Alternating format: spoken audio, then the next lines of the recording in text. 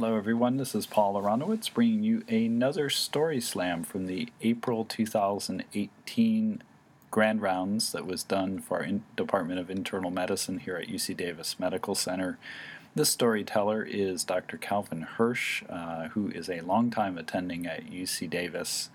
He is a geriatrician. He does a lot of general medicine consultation work as well as inpatient wards and outpatient clinic. He is just an all-around Renaissance man, and I hope that you enjoy this story as much as I did, because I loved it, as I did all of the stories that were told in April. So enjoy, and here comes Dr. Hirsch to tell his story. So this is entitled, "To Sleep, Perchance to Dream." Hamlet utters these words as he ruminates about whether he will still dream after death. For patients with progressive supranuclear palsy, or PSP, to sleep, perchance to dream, becomes a hope.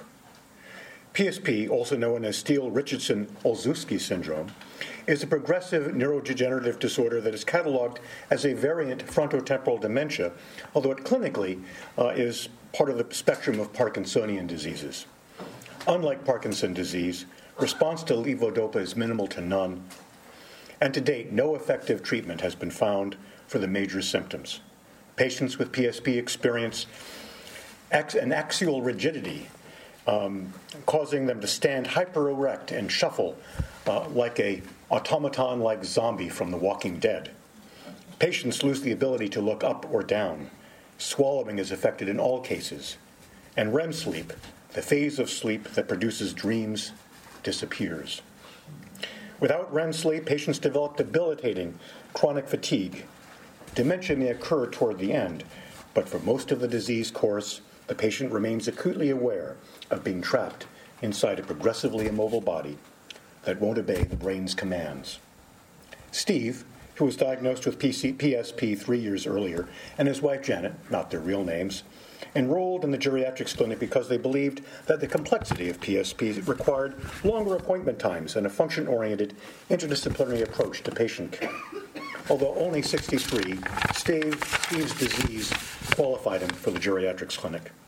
He was assigned to a primary care resident, but I wound up becoming the de facto PCP. Janet was an effective cheerleader and an ardent advocate for her husband. She read extensively about the disease and was the chair of the local chapter of the National Cure PSP Advocacy Group. In the beginning, there was a fair amount we could do to treat his untreatable illness. We ordered a coughing assist device to help him raise secretions. We prescribed a thickening agent to be added to thin liquids so he could swallow them without choking. Home physical therapy made recommendations for home modifications like a raised toilet seat and grab bars in the shower. Steve had been a successful attorney, so Janet was able to bring him to Hawaii so he didn't feel trapped at home. The ordeal of caring for Steve, day and night, undoubtedly was taking its toll on Janet, but she was endlessly upbeat. Steve was peeling from a sunburn when I saw him next. I teased him about needing to wear a baseball cap and a Hawaiian shirt the next time he traveled to the Big Island. "No shirt," he telegraphed. He also loved good food and wine, but his progressive difficulty swallowing began to make mealtime a chore. Everything had to be ground and soft so it could slither down without making him choke. A glass of his favorite CV Cabernet Sauvignon, mine too, just didn't taste right when Thicket gave it the consistency of tomato puree, and it had to be slurped down with a straw.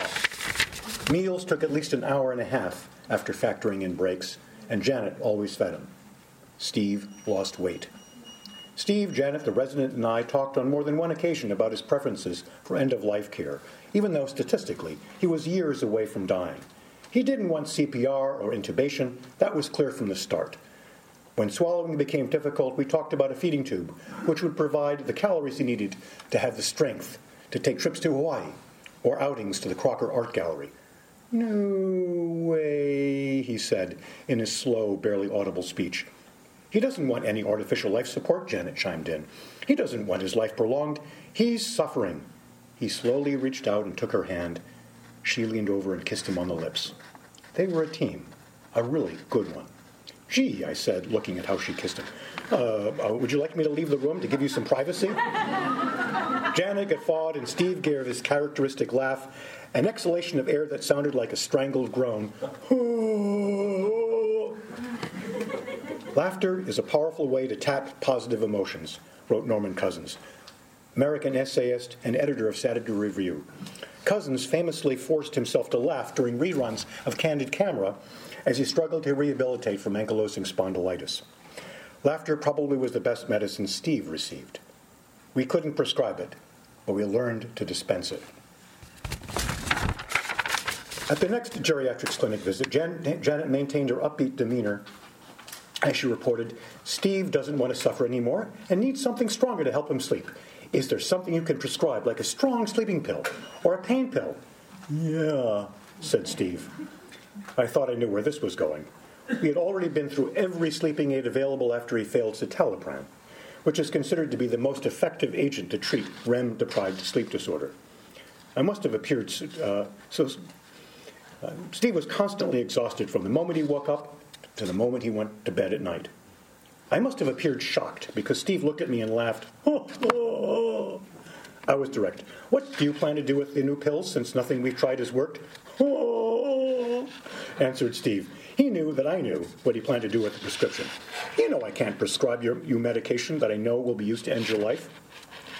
"Neither will I administer a poison to anybody when asked to do so, nor will I suggest such a course," reads the Hippocratic Oath. I could not recall what my medical school class wrote for its own version of the Hippocratic Oath, but I believed that not intentionally causing death was in it somewhere. There was an awkward silence as Janet formulated another tactic. "How long would it take to die if Steve stopped eating? It's so hard for him to eat." "Hard," he echoed. I replied that starvation would be a prolonged dying process, possibly months, if he had adequate fluid intake. I shouldn't have mentioned fluids. Janet and Steve looked at me as if I had discovered the cure for cancer. "How long if he doesn't drink anything?" she asked. I knew I was trapped. "About a week," I said matter-of-factly. It was clear Steve was having increasing difficulty ingesting enough fluid despite Janet's best efforts. His BUN to creatinine ratio had risen and was now greater than 30-1, a clear indicator of dehydration. "Drinking so hard," Steve said. I became anxious. I had just blurted out a way for him to commit passive suicide after I refused to prescribe potentially lethal medication if taken in overdose. I tried to backpedal. "You will be in great discomfort from severe thirst." "He does not give up when he really wants something," Janet stated, looking directly at Steve. "Oh," he chuckled, and the faintest smile appeared on his otherwise mask-like faces. I told them that I would make a referral to hospice, but I doubted hospice would accept him for terminal PSP, since his condition only was going to be terminal because he was clearly committing passive suicide. I still made the referral, and to this day I'm awed and pleased that our hospice program accepted him right away.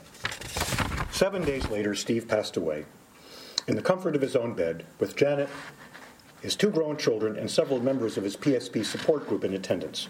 Opiates and tranquilizers had helped to quell his discomfort toward the end. Janet later told me it was a good death, the kind of death he wanted. She thanked me for all the kindness my residents and I provided him. Despite her gratitude, I felt deeply conflicted. I had revealed the pathway to his suicide. Was this a violation of the version of the Hippocratic Oath I had taken as a graduating medical student? I felt I had somehow failed him, yet I also believed I had done nothing wrong. If I had withheld that bit of information about adequate fluids, would I have been guilty of maleficence by potentially prolonging his suffering? What is the role of the healer in managing untreatable conditions for a disease that is neither end-stage nor eligible for legal-assisted suicide? Norman Cousins once wrote, "Death is not the greatest loss in life. The greatest loss is what dies inside us while we live." I helped Steve laugh. I inadvertently helped him find a path to end his suffering, which is what he wanted. Was I ethical or unethical in my management? I don't know.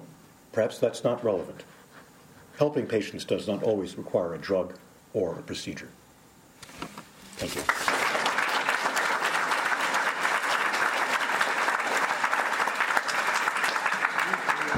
I want to thank all of our storytellers today. That was excellent. And we'll see you again at the next Story Slam.